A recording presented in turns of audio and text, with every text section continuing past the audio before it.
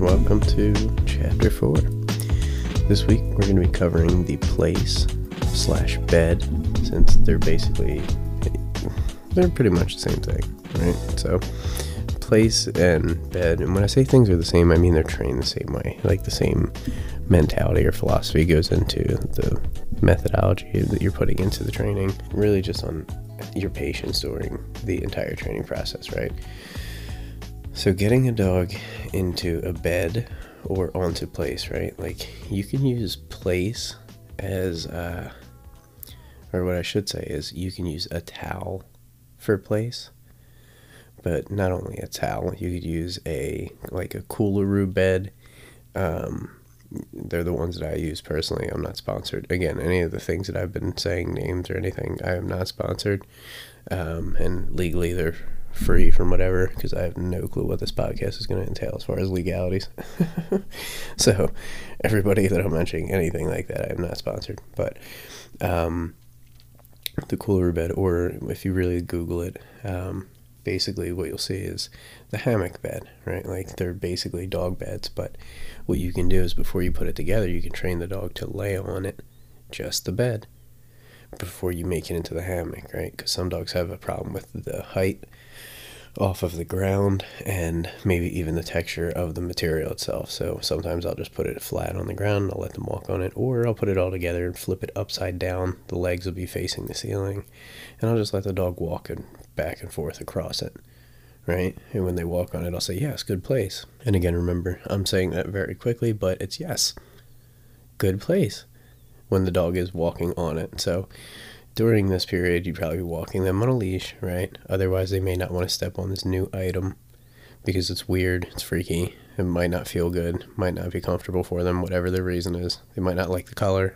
I always think that dogs really probably do smell the actual chemicals in materials, right? Like, you get a new couch smell, right? You open some new dog material, like, what is it really made out of? Do we know? No. But again, that's just speculation, and we won't really get too much into all that. But at the end of the day, I think, whether it's a towel, whether it's place on the Coolaroo bed, and then either or, you can train the dog to get on a towel while it already knows the Coolaroo, or vice versa by just throwing a towel onto the Coolaroo. Again, we're going to use Coolaroo as the general term for these raised up beds. And I love these because you can go into a field, whether it's raining, anything, keep the dog out of the mud, keep it dry, go camping, your dog is raised off the ground, safer. I've literally laid in these hammocks with the dog. Like 80-pound dogs is laying in this bed. I'm laying in it. I'm 150, 160, and I'm laying in this bed with the dog. And, we're perfectly comfortable. Sometimes the dog will get out and I don't even want to get up. Like, they're actually pretty comfortable on, like, low-key. So be aware of how comfortable dog things are. It'll get weird sometimes. You'll be like, is the dog actually living better than I am? Does the dog have better posture than I do, right? More support in the bed. But yeah, so really that's the place, right? Just walking across back and forth. And, you walk across, you stop. Yes, good place. Only when you're on top of it, though, right? So remember, your placement matters. And that's treat placement. As in, like, if the dog is in a down and I give the treat above its head and it jumps out of the down where I wanted it, whose fault is that? The dog? Don't get mad at the dog for breaking the down. You should have delivered the treat to its face level. And whenever, again, in the down specifically, I give treats down by the paws. So literally down by the paws, or I put it on the floor.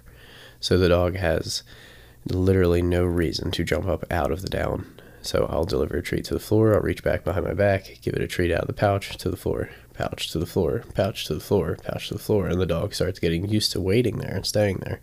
And that's kind of like how we begin to shape, the stay or the wait, right? Because that's like patience. That's starting to teach them, you just kind of chill here. And then I start out fast, right? Again, everything we do, the treats are kind of given pretty quickly because the dog's amped up. It's learning something new. It wants to get up and break. But when we teach it that staying there and being good and doing nothing is a good thing, that's when the dog is really going to take full registry that, wow, our training is good and I get paid more when I do things well and when I stay there.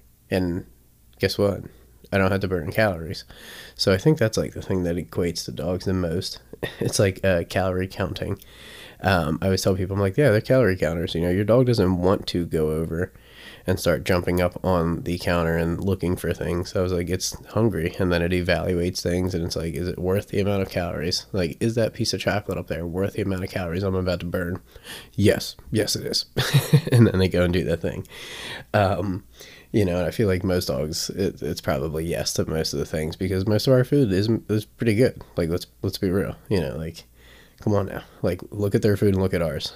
So yeah, kibbles and bits to them is like McDonald's every day. But and again, I have no legality towards them either way. But with that said, you know, it's at the end of the day, you feed your dog what you feed your dog. The only thing I can tell you is if you're feeding your dog a raw diet, you're gonna have way less poop. The dog's literally gonna be healthier. What I can tell you is as well that things can go wrong. A raw diet is not a chicken breast a day. I've seen clients try to tell me their dog's on a raw diet, and at the end of the day, it was just missing a lot of things that they need. And again, I don't specialize in this, so if you guys are interested in any of these services, please do reach out to us. We can get you in touch with the right people. I am literally been spending years networking and doing things with other trainers around the world, not just this country, not just this state, not just this city, literally the entire world. I've been networking like crazy. So there's somebody for everything, pretty much in my phone book. And again, if we don't have an answer for you guys, we will get you an answer, because our growth is your knowledge. All right. So the more we learn together, the better off we all are. All right, so to really touch up on bed, really bed is going to be the same thing, but there's a cheat. Imagine that. I found a couple cheats. So to get a dog in bed, you can either set it up the same as the place and just let the dog walk across, and when the dog is on there, you lower above their head and say, yes, good bed. And they're kind of the same in that sense, right? So you're literally just getting the dog on top of it. You're getting them there. You want them to sit. That's kind of the first thing. Even if you can just get them to walk on top, right? Like if they're freaked out by it and you can only get them to walk on top of it, just walk them over it and say, yes, good. And then say, good place. And then, okay. And then pause and then throw that treat away, right? Let them run off of it. And then they come back to you, and just keep repositioning yourself so that you're on the opposite side of it. So the dog has to come to you and go across it to get to you. And if the dog runs to the left, you step to the right, right? Just make it a game where the dog has to come to you. Sometimes I've seen dogs get mad and they'll bark at you. So when you start stepping left, they're like, hey, like they literally get mad and yell like, hey, stop trying to make me walk across this. You know, it's like really funny. But yeah, so with that said, we kind of want them to finish the bed and the place in a down, right?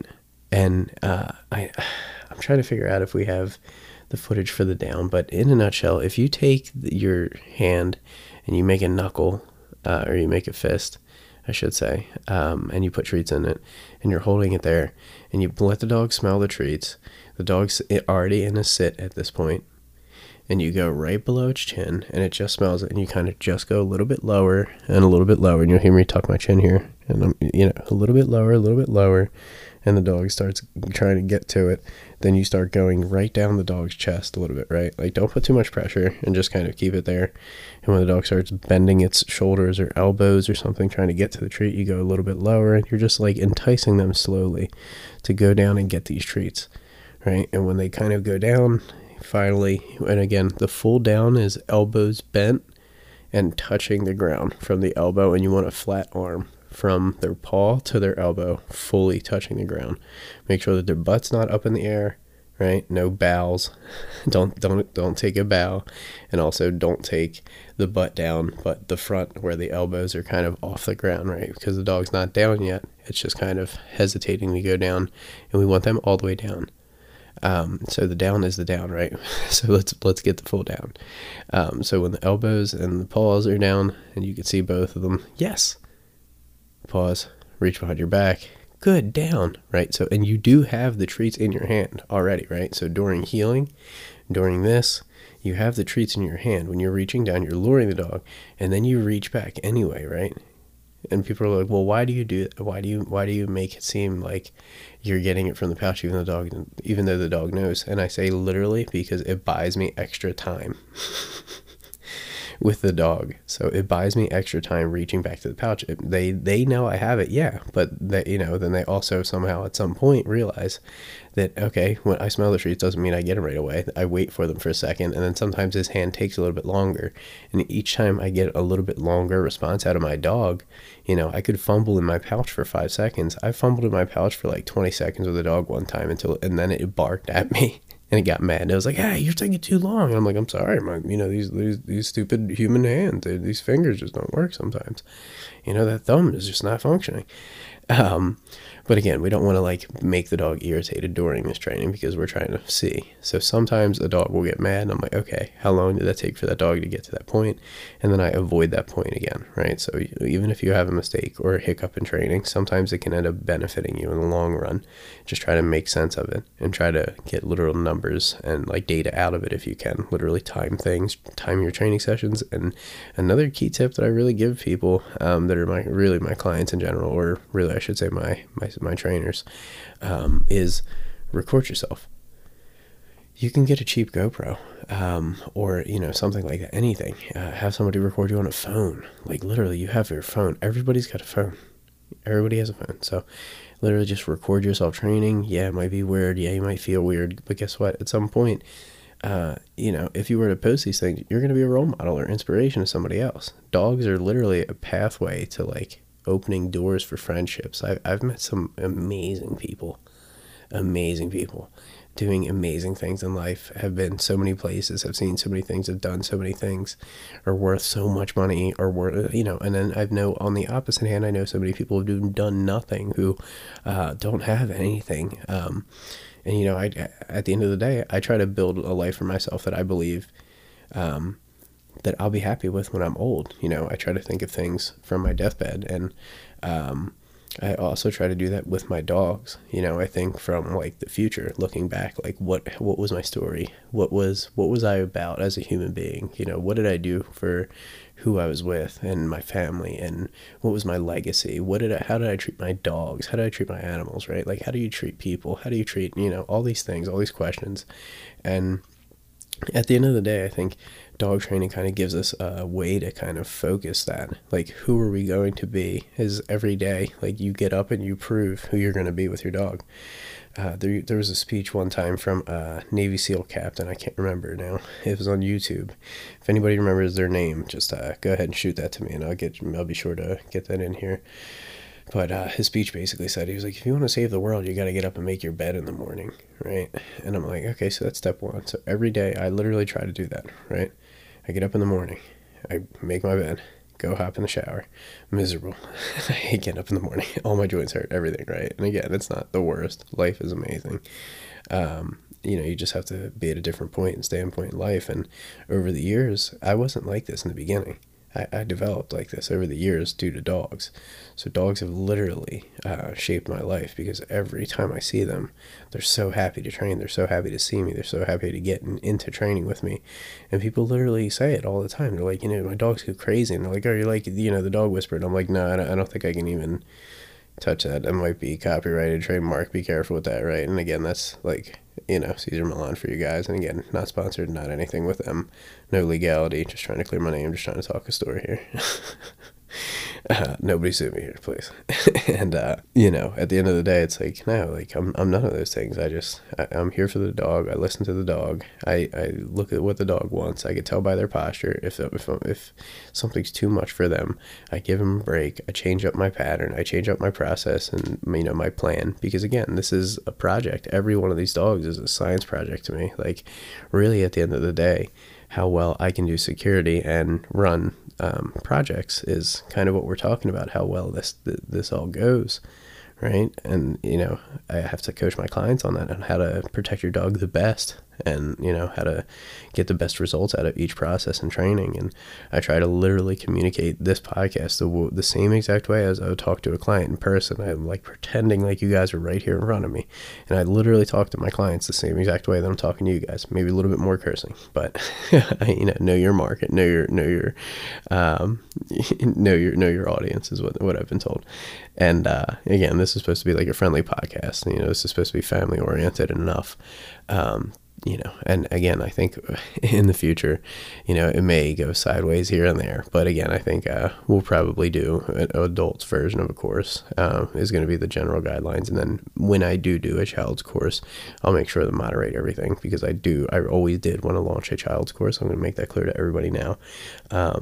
One of my best clients ever was a 7-year-old who had a 180-pound dog, and she listened so well, and she was the only one who trained him, and the house just like bowed down to this child. It was amazing. She was like Tarzan, a little female Tarzan child. It was awesome. All right, so to transition, we're going to be talking about the sit now. Sit is pretty simple again. I already talked about the down a little bit, right? And the sit is kind of the reverse of that, right? So if you have a dog who just lays down off the bat when you're trying to get them to sit, that's a problem, right? So sometimes with that dog, what I do is consider your space a bubble, right? Your dog is a bubble, you have a bubble.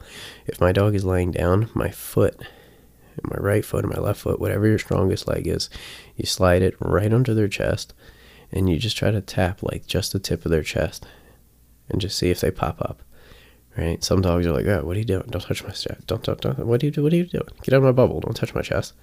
That's disgusting. Get your shoes off me. And then if other dogs, you might put a little bit of pressure up, pick up your toes a little bit, try to pick them up a little bit. Again, never like lifting your leg up, never knee off the ground, just literally bending from your ankle, just tipping your toes up, seeing if they'll pop up with a little bit of uncomfortableness, just kind of like, well, that's not comfortable. Let me get up here. And when they sit up, you say, yes. Good, sit, and reinforce that, right? Because that's what we wanted from the beginning. When you have a dog coming to you from the front, if you're calling them to you in the come, or if they just see you and they're coming to see you, and you put your hand in front of their face with you, if you have a treat or not, because initially we start everything with treats, whether that's the touch, the luring, all of that, and eventually we try to see if we can do it without any treats. And then say I'm luring and there's no treat, and I come to the end of my lure and I stop, then I say yes. And then I reach with my right hand, boom, hit that hand, boom, hit that hand again, right? Just like the touch. I'll reach in and I'll deliver that treat to that hand while it stays there from my right hand, right? Because I was luring to the left. And again, the sit, when you have a dog coming into you, you're just getting down on their level. Always nose level with everything. Because again, you want to get down to them, you want to put it in front of their face, you really just want to make it clear, like, dude, I got some treats right here, check this out. And you pick it up, you start raising it up, and then you can stop when it's right between your chest, right? Your palm's facing the sky, your thumb's still bent holding treat, and when the dog sits, you go, yes, and you drop that hand, you stay still, hands at side, and then you reach behind your back, and then deliver that treat. Good, sit, and then give a bunch of treats. Right, so that's pretty much like the two forms of sit in a nutshell, besides like leash pressure, and we're not really going to get into that now. I just don't really know how to deliver that the easiest or in the best way at this point right now, so I'm going to make sure that we do include that, but I think I'm going to include that more on the scale of like the behavioral things, because I just want to give people a general outline of the training right now. These are like the really positive things, right? And again, this isn't really for the dogs who have those really serious nervous problems, these aggression issues, whether it's dog reactivity, human reactivity, other animals, whatever the case, right? And again, if your dog's bitten somebody, it's not a lost cause, right? I've rehabbed dogs and they've lived amazing lives who've nipped or bit people. I've been bit by dogs and they've turned around and lived an amazing life. Somebody's just got to be willing to, show them, like, your teeth aren't that intimidating, just so you know. And when they realize that, they're kind of like, all right, well, this guy's kind of crazy, so I better just do what he says. No, I'm just kidding. It's not that serious. But yeah, so working with dogs over the years, there's one of the most important things that you're going to come across is a concept called capping, right?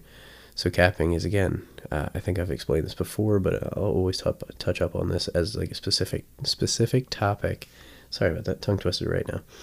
And capping is really, I come in maybe the front door, I sprint, and then I stop, and then I just kind of like move super slow. And then all of a sudden, the dog's energy just kind of calms down. And the slower you move, you're literally like controlling the environment. Some dogs will actually be freaked out by slow motion though, right? So if you have like dogs with like a lot of prey drive and you normally move really fast and all of a sudden you start moving slow, the dog's gonna be like, hey, what's going on with you? Like, something's weird. Why are you moving so slow, right? So if you move fast, your dog is going to notice when you move slow. If you move really slow and you start moving really fast, your dog's going to be really engaged in that, right? Because like all of a sudden you're coming to life.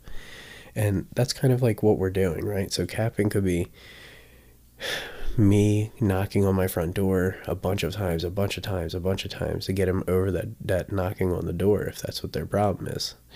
And then all of a sudden they stop barking because they realize nobody's there. And especially if you have a glass door or a screen door and they know not to go through that already, that's beautiful. So you bang, knock, knock, knock, knock, knock, knock, knock. Dogs come running. And then they finally stop barking, right? Don't yell, don't say anything. Wait for them to stop.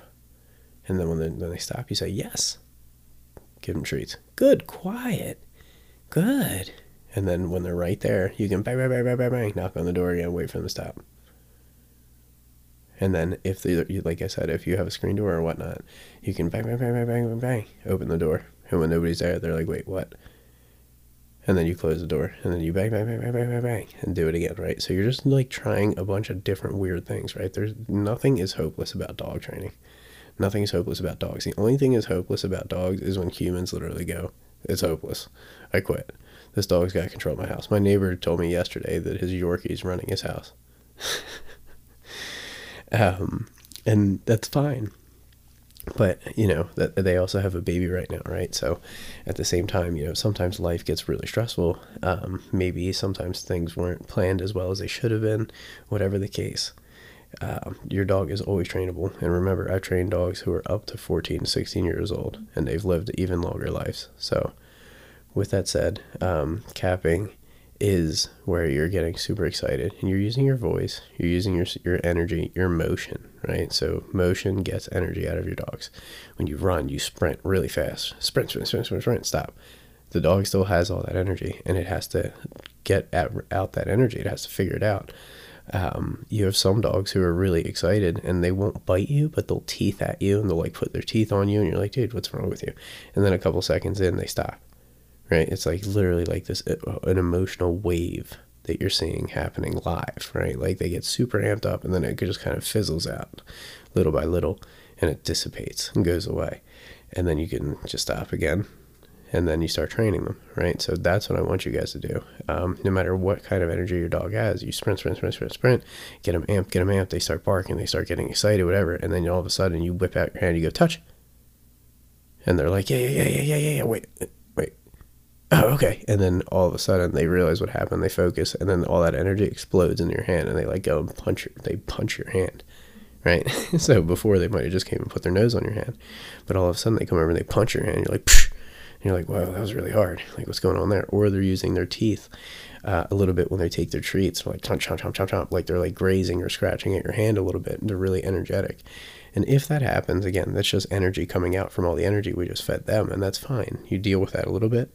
But again, to stop that, you just kind of withhold the treat. So close your hand, don't let them take it until they start licking your hand, and then you can give them the treat, right? So wait till the teething slows down into licking, right? So again, it's just like we're going to take the lesser of two evils, right? Because the licking can become incessant, but again, it's much better than the teething. So again, capping in a nutshell is when your dog is super neutral, and then all of a sudden you start sprinting. Sprint, and then you go and stop. Slow motion. Just relax. And the dog still wants to play. Or maybe say, you could even do capping in the sense of like, my dog overreacts when I have toys or a ball or whatever, and I'll take that toy out and I'll go, oh, you want it, and I'll like look at the toy and I'll talk to the toy, not the dog. I'll be like, I'm gonna play with it, I'm gonna play with it, and the dog's like, yeah, we're playing. I'm like, I'm talking to the toy, not you, right? So keep that in mind. So I'll shake it, I'll be like, oh yeah, I'm gonna play. I'll run around the house a bit, and then I'll run it back into the kitchen or wherever I just took it from, and I'll put it back. So none of our dog's toys are on the floor ever. Our dog's toys are not our dog's toys. They're our toys, right? So remember this, because at the end of the day, dogs have overexposure to their toys and they become worthless. And I always explain this to parents who have kids who are like, you ever see kids who like go into rages and fits over not being able to play Xbox and stuff like that. And I kind of laugh because I had some friends like that growing up, and people like blame kids today, and I'm like, no, this has been a forever thing. I was like, since video games came out, and video games are addicting. It just is what it is. That's why they make them the way they do. And it's kind of like I tell people, I'm like, where you went wrong was when you got the kid the Xbox, or when you got them the system, and you're like, hey, happy birthday, Merry Christmas, whatever the occasion was, and you said, hey, happy Hanukkah, whatever holiday, literally. And you give it to the kid, and then all of a sudden the kid plays it and they get really good at it, and now you're mad at how much the games cost you, and now you're mad at how much they want to spend, and now you're mad that they're stealing your credit cards, and now you're mad, you know what I mean? Like, it was like this like slippery slope that you started it off with. And I always just say to people, and I'm like, how simple could it have been? And hindsight's 20/20, right? And I always try to help people. So I'm like, it's great that we're doing a podcast now and people can hear this. But for those who don't have kids, just think about this. I'm like, when the time comes for myself as well, I will have the system in my room, and when you're good, you can play my system, my games, right? When you do chores, you can earn time, right? When you do good, you can earn time. Right, you do chores, you can earn time. When you get good grades, you can earn time on my system. That way, it doesn't get old. It's a privilege. It's earned. And that's the concept we're running with dog training. Is crate time super crucial. I know people who are professional trainers to do competition sports, and it's sad, but like some of their dogs are in the crate a lot of the day, like a lot, right? And I mean a lot. Like, we're not going to get into time and numbers because it's going to become an argument. But, some dogs can't be out because they do bite work, which is like a sport or competition or protection or police work, etc. And, it's like really fun to do. I've gone to training. I've done some of that stuff. I've dabbled in it a bit, but I don't specialize in it. I never would claim it. And, just certain dogs have jobs to do.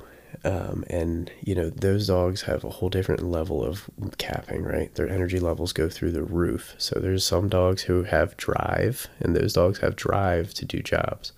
Sometimes what we see is there's house dogs who could possibly end up having the drive, but maybe didn't make it into police work or whatever kind of work, or were just unstable enough where they couldn't do the work, but now we just have these pet dogs, right? So if you have those dogs that are, really like coming after you guys, like trying to bite at you guys, whatever, like that's a dog you need to get professional help with, right? So with that said, if you guys have any questions about this week at all, please do get to us on Instagram, Facebook, or get to us at our Gmail account, hdogtraining@gmail.com, and let us know if you have questions, and we will try to get back to you as soon as we can. Please do remember, we are constantly going to be working on this course, and this is just the beginning. This is basically our beta.